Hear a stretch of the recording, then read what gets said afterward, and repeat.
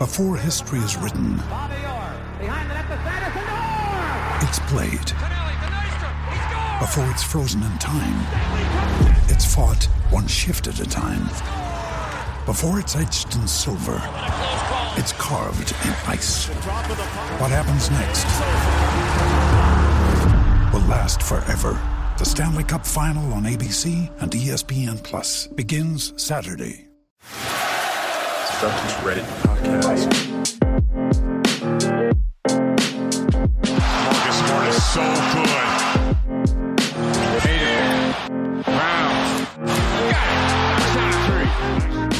Hello and welcome to the Celtics Reddit podcast. My name is Ben Vallis. Thank you for joining us. Hope you're doing well. Today we're joined by Steve Bulpett, longtime NBA and Celtics reporter, most recently for the Boston Herald.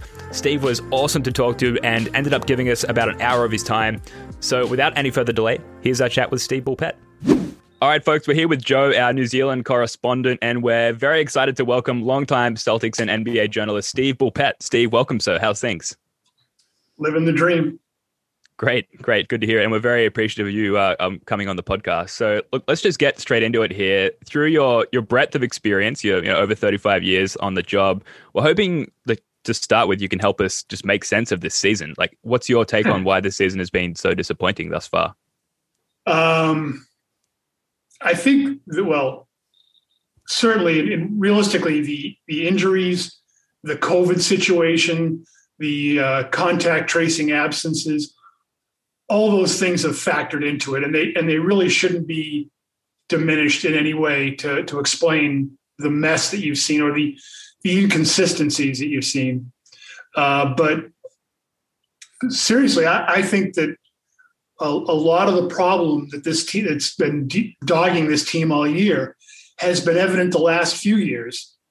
They've gotten knocked out of the playoffs because at critical times they'll go away from their ball movement and start to play hero ball. And that's not even always a matter of guys being bad. It's guys trying to take responsibility onto themselves, saying, okay, we need a playmate. I'll go do this. I'll take responsibility, which is very gallant, but it takes the team away from what it's doing. So, when you go back a few years when the Celtics lost to Cleveland in Game 7 at home, that was a game the Celtics should have won. Cleveland was begging to die. And trust me, I can tell you this from talking to people involved. The Warriors were very happy that they got to face Cleveland instead of the Celtics. But anyway, so that knocks them out then. They go the next year, and the thing happens in Kyrie, the series against Milwaukee. They sweep the Pacers. They smoke Milwaukee in the first game, and then it just goes away.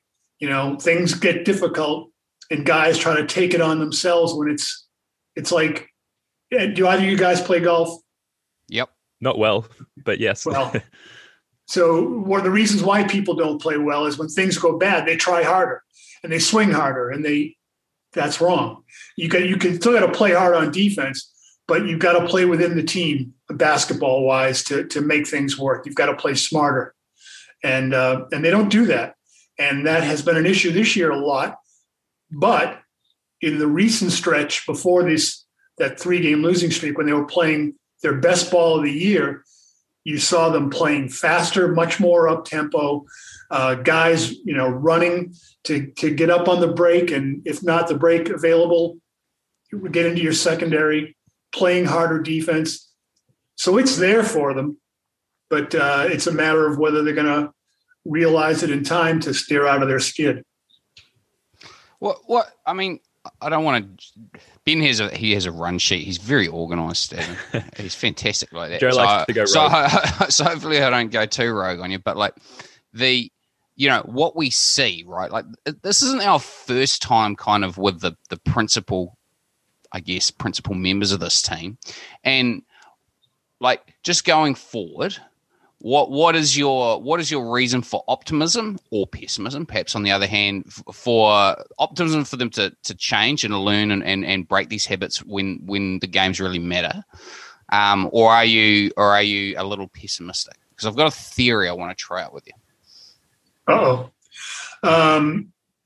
Well, the reason for optimism is that they have it within them. I mean, none of us are going to be have the capability of winning a Grammy Award in the next year, but they have the capability of playing good basketball, playing really good basketball. So, if they can get healthy, if things get together at the right time, and and that includes someone like Evan Fournier, who is just in a terrible situation now. He shouldn't even be playing, but he's out there trying to play so he can get reps, but he's not ready to play basketball. He had a rough bout with COVID. So that would be the optimism, is that it's within them. Right. But you have to go by what you see, and to think that, to feel any measure of confidence that what's in them is going to be on display. The recent history certainly just doesn't back that up. No, it doesn't. I guess the reason I have a theory, and this is, I call it the Gordon Hayward theory. And I look at it like this. I was like, if Hayward really, really, really thought that the Celtics were just knocking on the door of a championship, I just don't think he would have left. To me, he looked at it like, Charlotte, Boston, Indiana, not much of a material difference in my chances of winning a championship. So I might as well go and actually be a number 2 guy or something like that. That's my theory. So, and the reason I say that is he's sort of making an assessment of, at least at this point in time, the ability of Tatum and Brown to drive winning. Is that, obviously I'm imagining Gordon Hayward's thinking there, and it's not necessarily true at all. But I just wonder how that sounds to you. Does that pass the sniff test, or where would you poke some holes in it? Well, the part about Indiana, Charlotte, and Boston being in a similar mix, I don't buy that part at all. Those other two teams don't have the type of talent that Boston has. It's not there. Gordon got put in a strange situation, and I've written about this a few times. He signs with the team, and he's ready. He signs up. He's going to be the counterpoint scorer to Isaiah Thomas, and he signs in July of that year. Before he even gets to training camp, Isaiah's gone. Kyrie Irving's there. On paper, huge upgrade. Kyrie Irving, for whatever is going on between Kyrie's left and right ears, one of the most amazing basketball players on the planet. No one should ever overlook that fact. So things have already changed. He's already gone from being, more of a scorer to now you're going to play a little bit less of a role because you've got a better player next to you. I should have taken a step back. The Celtics obviously also drafted Jason Tatum. Okay, so they come to training camp, they play the first game, and Gordon, hideous injury, out for the year. During that time, Jason Tatum steps in, and I think the Celtics knew Jason Tatum would be good. But if the Celtics knew Jason Tatum was going to be that good that soon, do you spend the money to bring in a Gordon Hayward? Mm-hmm. It doesn't make sense. You would have spent that money to clean up a greater need. I think he was put in a strange position, and it never quite fit. And I think it had to rankle him that he's here playing the right way, being a ball mover, and he might have led the league in unrewarded cuts, because you saw definitely earlier in the year how much the Celtics missed just the way he played the game. And, it was a hard situation for him. I don't begrudge him making the move. He wasn't going to get the kind of contract in Boston that he got there. Yeah, interesting. Bringing it back to the current Celtics team, criticism of Brad Stevens, it's a really divisive topic among fans. Do you think he's deserved of some of the criticism that he's been getting at all for this season? I'm not there at all, really. I mean, earlier in the year, I thought, well, maybe it's not a bad idea to see Aaron Nesmith more, because you look back at Miami, they bring in Tyler Herro and I'm blanking on the guy's Robinson. name. Duncan Robinson. Yeah, and so these are guys. They gave him the ball, let him shoot, and you saw the reward they got from it. And clearly, Aaron Nesmith is. You look at his mechanics; it's just the guy's a shooter. And what we're seeing now is he's also a hustler, which is really important to get on the court. So that part there, I kind of wondered about at times. But the larger issue vis-a-vis Brad is if you've got a coach that knows what he's doing, that knows how to put guys in the right position, that knows how to look at his talent and give them a plan that works not only for the team, but also highlights their abilities as well. And then you have players who see this, who, when they do it, get great results, again, not only for the team, but for themselves. And then they still don't do it consistently. Should you be looking at the coach or should you be looking at the players? And, sure. And part of that, again, it doesn't mean they're bad people. Sometimes it's just a matter of maturity and being around the block and, getting used to stuff. So this iteration of the team is like much more talented on paper than, say, the 2017 team. And yet Brad Stevens had the 2017 team humming along perfectly on the court, ball movement, cuts, all those things that, you describe about a functionally sound basketball team. What is it about the personnel on this team where it's just not sticking with Brad Stevens for most of the time? Well, I think you get guys that have the ability, I'm Jason Tatum, or I'm Jaylen Brown. I can make a play here. I can break down my defender and make this play. Yeah, and you can hit a tough shot. Good, but it's better. You're better off moving the ball and just catching it without a dribble and finishing. Your life is easier. The team shoots a higher percentage, all those things. But, guys, I remember talking to Paul Pierce about this a long time ago. And he said for the first bunch of years, guys want to establish themselves. And it's not always like a conscious thing. It's like a subconscious. They want to prove, hey, I'm this, I'm an all-star, I'm all these things. And again, I don't mean to crack on a Jason Tatum or a Jaylen Brown or anybody. It's human nature to want to, if you're a good person, to want to take responsibility and go do something. But it's hard to get that collective mentality. And especially when you've got a lineup that's changing all the time because of guys coming in and out with injuries. I mean, I think it's fair to assume that the Celtics would be much further along if Kemba Walker had been not only there from the start of the year, but ready. Because even after he came back, he wasn't making the kind of moves that Kemba Walker can make because he had that concern, like, if I do this, will I injure something? And you have to, so not only do you have to get back on the floor and then secondly, get your wind and get your conditioning, but you've got to cross that intellectual, the mental threshold as well to say, okay, I can do this and without hesitating, because basketball, conscious thought basketball, you're dead. It's got to be instinctive. And, so if he'd have been there to start, things are better, all these things. So that's kind of feeds into where they can go, but also the problems that we've seen. Just a wee bit of devil's advocate. Now, this is actually genuine pushback. It's not devil's advocate stuff. But there's two areas that the Celtics have really struggled with in my memory under Stevens. One is defensive rebounding. We've never been a good defensive rebounding team with them. I suspect that's possibly a schematic thing, and there's some payoff for it. But the one other thing is that we're notoriously poor at drawing free throws. And when I'm watching our team, I'm just like, guys, we need pressure on the basket. It just feels like we never get pressure on the basket.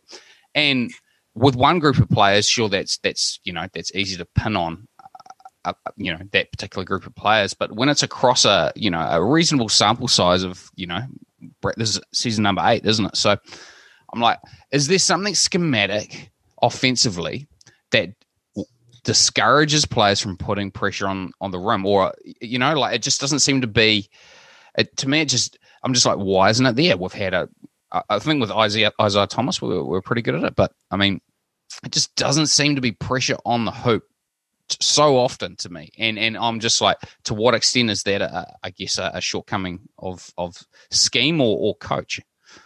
He's not telling them not to drive. Sorry for the double negative. I apologize. Yeah. I mean, and you saw what happened in that stretch where they had spread the floor and Jason Tatum was really driving to the basket a lot. That's another thing that a few years ago, I remember having a conversation with Paul Pierce and him saying, look, Tatum needs to be getting to the free throw line a lot more, which means getting to the basket a lot more. And Jason came back this year stronger. He had his COVID issue as well. And maybe that, played into it. I guess he's using an inhaler before games.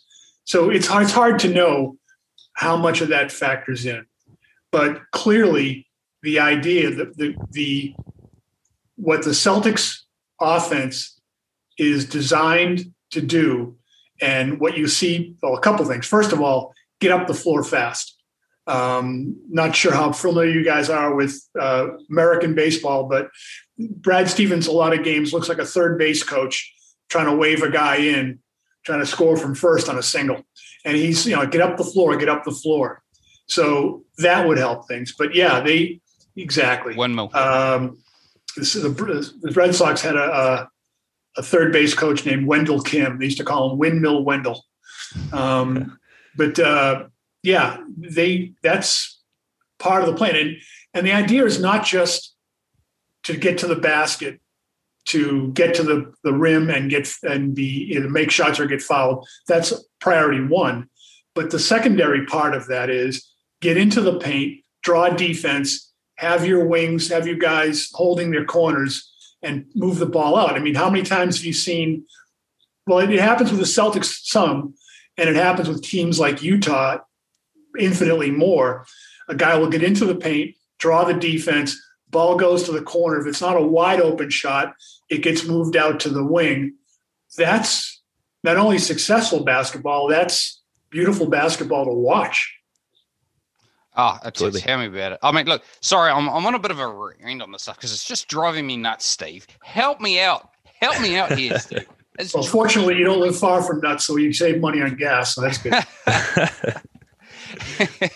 But, there's this thing that I've noticed, and it's lazy threes just don't go in at the same rate. Even if they're not that contested. Lazy threes just don't go in. It's like when you earn the three, that's when it goes in, and it's on the back of a stop, or it's on the back of penetration and a kick out. I mean, there's a pretty obvious reason. It's a lot easier to shoot a ball when the pass comes straight towards you as opposed to from the side. But it's just like, man, it drives me nuts the amount of lazy threes we take. Like, we can get that anytime, Steve. Anytime. Anytime. Why, Joe's a tortured soul. Do we charge him for this counseling session, or should he be lying on a couch right now? I mean, yeah, we often have episodes titled "Fan Therapy," and mostly they're for Joe, not for the listeners. It's absolutely true. I mean, when you can catch and shoot at the 3-point arc, squared up, life is good. And it's another benefit of ball movement, getting touches to go around.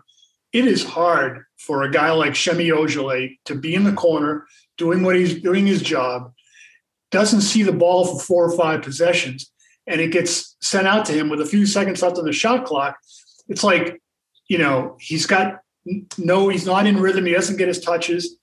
And I think actually that kind of thing starts on the defensive end, because when you pressure the ball defensively, when you can get a turnover, get easy baskets, I think that the Celtics' percentage of easy baskets has got to be in the, certainly in the lower half of the league, it would seem, just from a non-analytic eye test. It certainly looks that way. But to get to your point about defensive rebounding, every defense in the league is designed to help when a guy gets a step on somebody.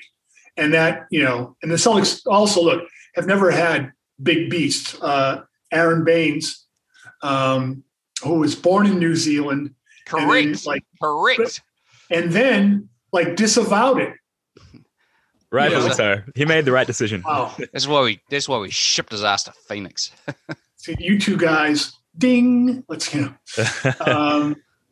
but that's and even Aaron, as beefy as he is, wasn't huge with the moving feet thing. And when you're playing against centers like Joel Embiid, who's going to step outside and shoot over you if you don't come out, that's a necessity too. I mean, I loved Aaron's defensive philosophy, which to me was, you may score, but it's going to hurt. So that part there, I think that to get to your point more directly, I think the Celtics are, first of all, they need to be on the ball, being into the ball more. And I think that they're too quick to help. I think, guard your yard, stay with your man, keep him, you got him, deal with him. Then if he gets a step, of course you need help at that point. But I think that they're almost too quick to give help, which puts you in rotation, which means that, a shot goes up and, the offensive rebound is there for the other club. Yeah, often. But I don't think that's a schematic thing directly. I think that's, guys not being into the ball as much as they need to be on defense at the start. Right. Shifting a little bit. So obviously it's been a really frustrating season, and one pillar of hope is the all-star duo, Jason Tatum and Jaylen Brown. Steve, you've been covering the team for over 35 years. In your time with the team, you've seen a number of superstars and all-star duos. How does the buzz around Tatum and Brown from those, among the team and close to the team compare to duos prior, such as Paul Pierce and Antoine Walker? Well, I think this duo, as a duo combined, is better. But buzz can be a relative thing. Sure. There was big buzz around Pierce and Antoine Walker, mainly because you were coming from an era where the Celtics had stunk for a bunch of years. So just any kind of glimmer of hope, there was a lot on that. But now I think, there's been more expected of the Celtics coming into this. And to a lot of people, Jaylen Brown's development into one of those, a duo guy catches some people off guard, or has caught some people off guard the last couple of years. So, I think these guys certainly stack up well. But in terms of buzz, you're not going to get buzz around here until you win and win consistently, because, whereas a number of cities around the league, it's, hey, the team we follow got to the playoffs and they even made it to the second round. Around here, that's basically considered failure. Sure. Interesting. You're playing under, your home games are being played under 17 pieces of laundry that kind of stare down at you. And, so expectation comes from fabric above. Yeah. I also, the most fun that you tend to have, right? Like that, I imagine there was a real buzz around IT, when he was tearing it up. And it's also a function of how you're performing relative to actual expectations. Like the actual expectations of that team were exceeded every single year, all 3 years, and Tatum and Brown, perhaps it says something that they have the burden of expectation, right? Maybe that's a sort of, it signifies the buzz that would be there. Well, yeah. Go ahead. I'm sorry, Steve. Go ahead. No, I think the IT thing was a kind of a lightning bolt, and I think he doesn't. I mean, the fact that the Celtics haven't got over the hump and gotten into the finals the last couple of years has taken away from it. But there are a lot of teams in the league that would have loved to be in the Celtics position the last few years. This year, it's been weird. And again, I think this is largely, as much as you can rightfully be driven to distraction by how things go on the floor, this is largely going to be looked at as kind of an asterisk kind of year, for a lot of reasons, valid ones. But I think Isaiah deserves a lot of credit for making the Celtics, from taking them from being a Siberia kind of team to becoming a place where free agents would want to come, a team that was viewed as on the rise and a place where you can go and be successful. And, as Kevin Garnett didn't want to be traded to the Celtics initially. And now once he came here and saw and experienced what it's like to play on a franchise with this much history and to have the former players be around and to be a part of that, he's said it was probably the best basketball experience of his life. And, even a guy like Walton, Bill Walton, similar thing. Although he wanted to be here originally and beyond. So. Do you think that point still resonates with the players on the team, particularly the all-star players like Tatum and Brown? Because something that stresses out a lot of fans of the team, I think, is, obviously there's a lot of player movement from one team to another in this era of basketball. Do you think that point of it's important to be a Celtic, it's significant for my career that I'm a Celtic, does that ring true within players' minds today? I think it does, to the extent of when things are going well, when there's success. But I think it was similar always. Players who came to the Celtics, when Bailey Howell came to the Celtics a billion years ago, was he all excited to be a Celtic? He was excited to get to a place where he could play. And Don Nelson was kind of a cast-off, comes here, is part of very good teams, championship teams. And then then you develop that kind of brotherhood by going through things together and having success together, and so, guys feel that Celtic thing when they're a part of it, when they're in the battle, which a word I hesitate to use because it's derived from far more important things. But, something as simple as when the Celtics were kind of getting beat a few years ago by Miami, and the crowd, in the waning moments of a game, they're getting whacked, starts chanting, "Let's go Celtics." That stuck with a lot of those guys. But, when they get off the floor, when they get away from their team for a while, when the season's over and a couple of weeks later, it's business. And any player who doesn't look at it as a business, is hurting himself. And you can't do that in this kind of thing. It's you've got to take care of what you can. It kind of makes me sad a little bit. I'm not surprised to hear it, but coming from down here, I don't know if the American. I'm going to have another little theory here. I don't know if this quite maps onto the American psyche as well. Hold on, let me get my tinfoil hat and be ready. Okay. Sorry. Well, the listeners to the pod won't hear this, but Stephen, in an attempt to wind Ben up, he held up an All Blacks jersey at the start of this podcast. I'm still rattled, actually. He's still rattled. But down here, right, there's this concept of representative sports that doesn't really, I've never seen an equivalent of it in the States.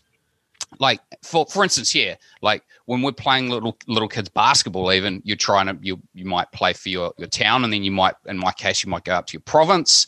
I never play for my province. In Ben's case, it'd be your state, and then you represent your country. There's that sort of pyramid of representation. You go and you have an awful lot of pride. So when you hold up that jersey, that represents a people group, and the players who wear that jersey are of that group of people and are representing that group of people. In our minds down here, it's kind of that's what it's about. So it's easy for us to imagine things like having pride in the jersey. That's like a kind of a little kind of trope that we would trot out down here. it's more easy for us to imagine like pride in representing the city of Boston than I imagine it is for particularly for an athlete in America, because they haven't grown up actually representing things, right? Like they might make a USA basketball team, but there's no Georgia State age group team, right? They play AAU. Well, there's your high school team, there's your college team, but a lot of these guys are in college for a year. A lot of the stars certainly. I think there is that when you're in the middle of it. Certainly, you could not have watched the Red Sox in the summer when there was the marathon bombing, and watched that, and then they win the championship, and they had the Boston 617, their area code, the jerseys would hang in the dugout, and during the parade, the parade crossed the marathon finish line, and the parade stopped. Players came out and took championship trophies and hung the jerseys over them. And I think they sang "God Bless America," whatever it was. I forget whether it was the anthem or that, but there was a sense that team, they're part of the city, and certainly part of the fabric of the city that year. But, and this is what I'll fight back on your point, is when you're a player and you can feel this way, but and you can be fighting for the Celtics and saying, I want to be a Celtic and I'm going to get a shamrock tattooed on me, all this stuff. And then the trade deadline comes in February and they trade your ass. So, what Isaiah Thomas gave up for the Celtics playing through that hip injury was, amazing. But when the season was over and they had a chance to get Kyrie Irving, gone. So should the players, I think it'd be wrong to expect that the players should feel that way. I think they do in a lot of cases when they're in the middle of it. But in terms of it's hard to feel that way when you know that if they can get someone better than you tomorrow, you're gone. And so your loyalty to them it's never going to be able to be matched. It's never going to be matched, and it shouldn't be matched because the team is there to win for the team, for the entity. So it's hard for players when they're just pieces of that. Yeah, huge pieces sometimes, but it's totally fair enough. It's just really interesting. Like you can't be traded from the All Blacks, for example. You can't sign with the All Blacks. You can't be traded from them. So you're comparing, comparing oranges and All Blacks. Exactly. All that to say, there's this, I think, and there's this part of the mystique around the Celtics that you are kind of following this long line of tradition, which is, the I guess the language around it is more akin to what I would see with the All Blacks, and that you're following this long line of people. Like they'll do these things where they do team photos, and like the team photo shows like every All Black ever, like the team of 5 million.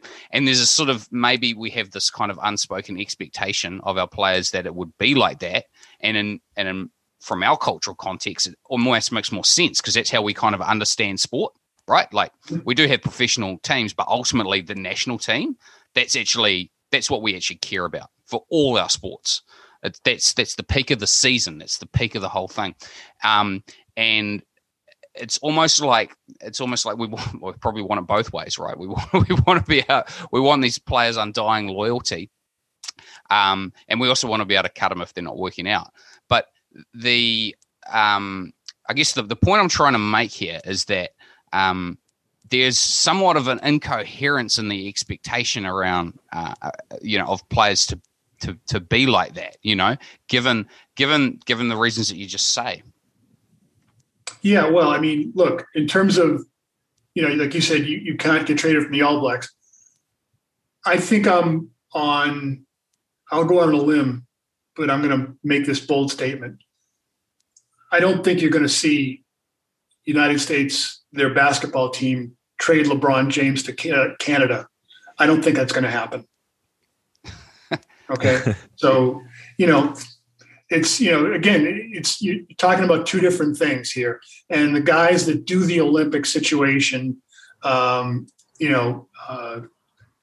into it. They always have been. And even as professionals have gotten into it, you'll see some guys miss the Olympics. Maybe they're injured and maybe they have to protect,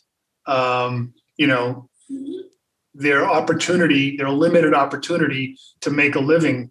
That happens in a rare case where a guy might miss an Olympics for certain reasons. But, I think there's that feeling there. But it's brief here. It's brief because I would probably hazard a guess that professional sports in the States are a little more glorified and certainly financially a lot more lucrative than they are in other parts of the world. I mean, I guess the opposite way to look at it would be football, or American soccer in Europe, what that looks like there relative to what it looks like in the United States.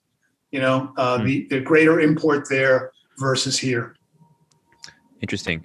Now, there is a game about to start, so we do have to wrap this up pretty quickly. Before we go, though, Steve, we've just got a few very quick questions to get to from the Celtics Reddit community. Just going to rattle these off very quickly. So the first one is from a user called Burner for Design, and they ask, how do players feel about the dumping of Daniel Tice, and does it in any way compare to the Kendrick Perkins trade in terms of how it's perceived by the team? No. The Tice move, they weren't going to be able to re-sign him this summer. He was going to be able to get more elsewhere. They knew that, but that deal was also made because the Celtics realized it was time that Rob Williams needed those minutes. So that's why that was made. The Kendrick Perkins thing was, that deal was made with a similar vein, that they weren't going to be able to pay. They weren't going to pay Kendrick Perkins what he might get in the open market. And it's funny how the players have talked about that afterwards, but there were players that, as good as Perkins was for this team, there were players who passed him the ball that weren't exactly excited about his hands. But so I don't think the Tice thing was. Look, I think Tice, if the Celtics had done better, I think we'd be looking at Tice differently. It's not his fault. I admire the hell out of the guy.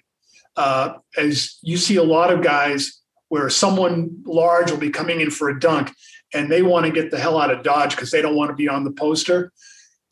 Daniel Tice always stuck his nose in there, never backed off of those situations. And in today's world, I think that's something that you really have to admire in a guy. It drove me crazy. It felt like a little bit of a mini Curse of IT sort of thing. But anyway, that's a rabbit hole that we may not have time to go down. So does your car, is the GPS in your car already programmed for crazy? Because you're talking about driving you crazy a lot tonight.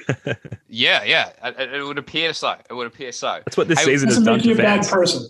We got a question from user Larbird33, co-host of the show. Unfortunately, not here tonight. He says, you should ask him if he remembers any deals that were close to happening but fell through. Maybe he reported on all of them, but I imagine there's a couple he might have sat on. Any tidbits for the audience? Yeah, there was a huge one years ago, and it resonates today, and you'll know why. The Celtics have, I'm trying to think of the exact years. It was the late 80s, but Dallas really wanted Kevin McHale. And they were going to be giving up Detlef Schrempf, Sam Perkins, and a pick. And the Celtics would have had to include more to make the trade, make the numbers work. But it was going to have, that was a deal that was there. And from the Celtics standpoint, also, it was after McHale had played on the broken foot in the 87 playoffs. So he was, although he was certainly a very good player after that, it wasn't the same. The Celtics dynamic had changed because prior to that, McHale, when they played, for example, Atlanta, McHale would guard Dominique. Parrish would guard Kevin Willis. Larry could guard Tree Rollins, who wasn't getting the basketball. So, all of a sudden when Larry has to guard Dominique, that's when you get that Dominique-Larry shootout in the playoffs the next year, I believe. So, so that deal was something that was huge. Red stepped in, didn't want it to happen. And the Celtics had already started their slide by then. Larry had been playing hurt a lot. And when I say it resonates today, Danny Ainge was in the middle of that. He saw all that happening. He and I talked about it at the time. He was a player here. So that's why you saw Danny make the deal with Brooklyn for Pierce and Garnett. Whereas using the Celtic mentality of the late 80s, they would have kept those guys and driven them until the wheels fell off.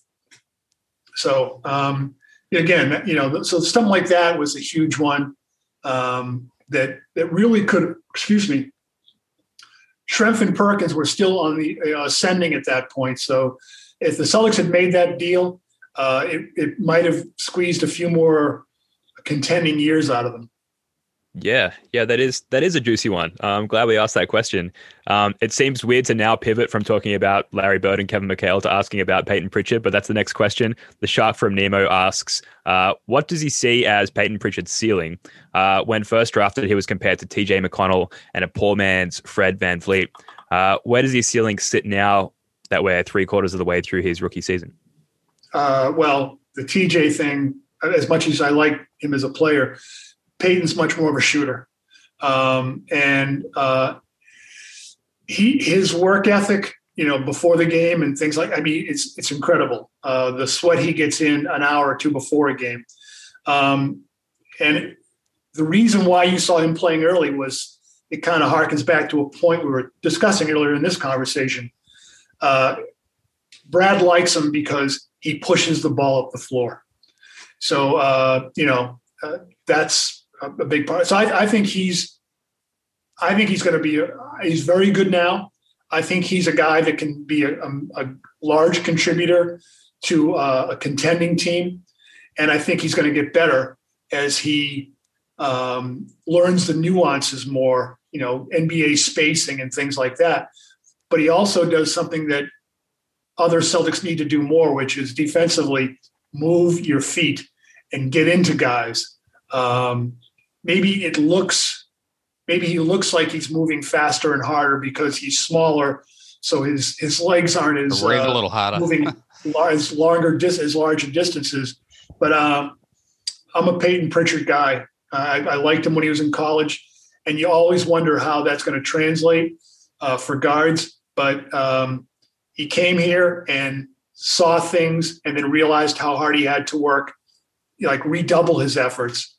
So. And I'll toss out one more thing here. And it's something if there are younger people that might listen to this podcast, I think it's something that's really instructive. When I've spoken to teams, when I spoke to my college team, University of Dayton, a couple of years ago, I tell this story. A few years ago, the Warriors came through Boston, and they played the night before in Washington. They had an off-day practice. So I had to go to their practice to do a column on Steph Curry. And our colleges are in the same league, so we have a running $5 bet whenever the teams play. I've told him that he's my retirement plan.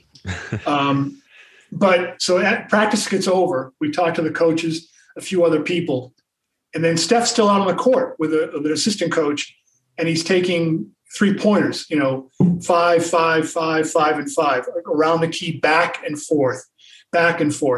He finishes. I speak to him. We get a few laughs and thanks for the time. Good to see you. Thanks. He's walking away. I said, Steph, one more thing. How many shots do you get up after practice? So 250. Wow. Okay. It's not like Steph Curry forgot how to shoot on the flight from DC to Boston. It's a very short flight. It's hard to forget much in that short period of time. So this is a guy that's one of the greatest shooters the game's ever known. And he thinks he still has to do this. So if you're a player, if you're a young player, what do you have to do? And that's the kind of thing that once you do that, and Larry Bird was the same way. My theory, I don't mean to trot on our New Zealand friends, theory thing, but mine is that guys don't make shots at the end of games just because they're talented. They make the shots in the games because they've put the work in. And their mentality is, hey, I've earned the right to make this shot. and they have that as an emotional base when they go up to shoot. So, I think that a guy like Peyton Pritchett, what he does pregame, that factors into that a lot. And if people are out there aren't learning from what a Steph Curry is doing and how he's changing the game, and how at a guy his size, he's playing in a game of giants and having that huge an impact, it's a lesson well learned, and one that you'll regret if you don't heed it. Yeah, that's great. It's always great to hear a positive report. Yeah, absolutely. About someone. Steve, final question from user No Scroats McFly. The one big thing that you've been really right on about the Celtics, and one big thing that you've been really wrong on. Oh, I don't know. I always look at what's the next thing. So I don't, I'm not sure. I mean, I what I was wrong on, that sushi in Sacramento that time, I think that was a huge mistake. Maybe it's just I'm sure there's something. I wish it'd given me more time, because I'll probably think of 10 things. But pressed on it in the moment. I was wrong about Jawan Johnson. I thought he was going to be a player. I was wrong about I don't know, probably more stuff than we have the time for. Even if we had infinite time, we still wouldn't have enough probably. But I wish I could think of a real doozy here. Well, I'll help to fill in the blanks for you, Steve. Please. And this will be, I guess, my final comment. So when my experience with the Celtics, I started following them after Rick Pitino got fired and they made a run for the 01 playoffs. They didn't make it, but they got really close, and I've been locked in ever since. And in that period of time through the 2000s, we still didn't really have access to like League Pass and stuff like that. And so my way of experiencing it was really ultimately via your columns and from some of your colleagues over at the Globe. What always stuck out to me is I always felt like you gave Ainge a really fair shake. There were some other media members who I felt like didn't at the time, and I might be overstating your case there, but I always felt like you gave him a real fair shake. And if you were, in my memory, you're very right about that. He's been a very, very fruitful contributor to the Celtics, and for me, it's actually really special to be able to talk to you because so much of my Celtics experience was mediated through your words. I can still remember your sign off, Steve. There's nobody wins unless everybody wins. Yes. Well, thank you. I will say that that's like, well, thank you. Number one. Number two, that's to me really important to know who you're working for. I mean, sure, you've got bosses at your newspaper, but you're there to serve the people that are taking their time to read you. And I always thought that you see some people, most people do, but some people who just put stuff out there. I go back to my University of Dayton and teach for a week every year, and I always say that like when you're a columnist or you're on a talk show as a talk show host, you have the right to give your opinion. They request that you give your opinion, but you owe it to your readers, your listeners, that your opinion be based on a true story. So, that means just putting in the work. I think Ainge might argue with you about giving him a fair shake all the time. But, certainly anything that comes up with the Celtics or the team you cover, you owe it to your readers to talk to everyone involved intimately that you can to get the whole story. So, Ainge was pretty sure that if something comes up that's negative about the team, he's going to get a phone call. Is there something that you think is incorrect here, or do you want to have your say in this? But I'm sure he didn't like it when, I spoke to a number of GMs throughout the league who weren't so much appreciative of the way Danny dealt with things. I mean, the same reason that fans were teed off at Ainge for years about just the way he would act on the floor. That's, he's that kind of kid. He's kind of bratish that way. But it made him a competitive player. It made him a competitive GM. And relative to the league, he's been successful. Definitely call out his mistakes, but, look at the situation relatively. Interesting. Look, I think that's a really good place to wrap it up. And just to echo Joe's sentiments there, Steve, like it is an absolute pleasure having you on. Prior to League Pass, prior to access to the NBA in our part of the world, a lot of that NBA was experienced through yourself and your colleagues there as well. So it really is a pleasure to have you on the podcast. Thank you so much for your time. The Celtics are currently losing to the Spurs, so that's something we've got to get to.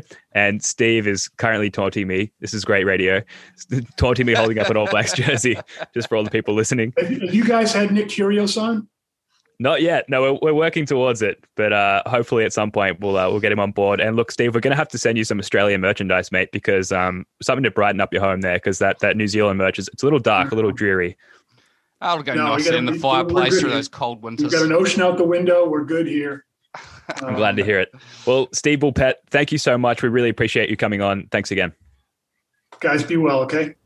All right, that's going to do it for this one. Thanks again to Steve Bulpett for coming on the show. Thanks to Joe, our New Zealand correspondent, and thanks to you for tuning in. We'll be back a little later in the week. Until then, go Celtics. Peace.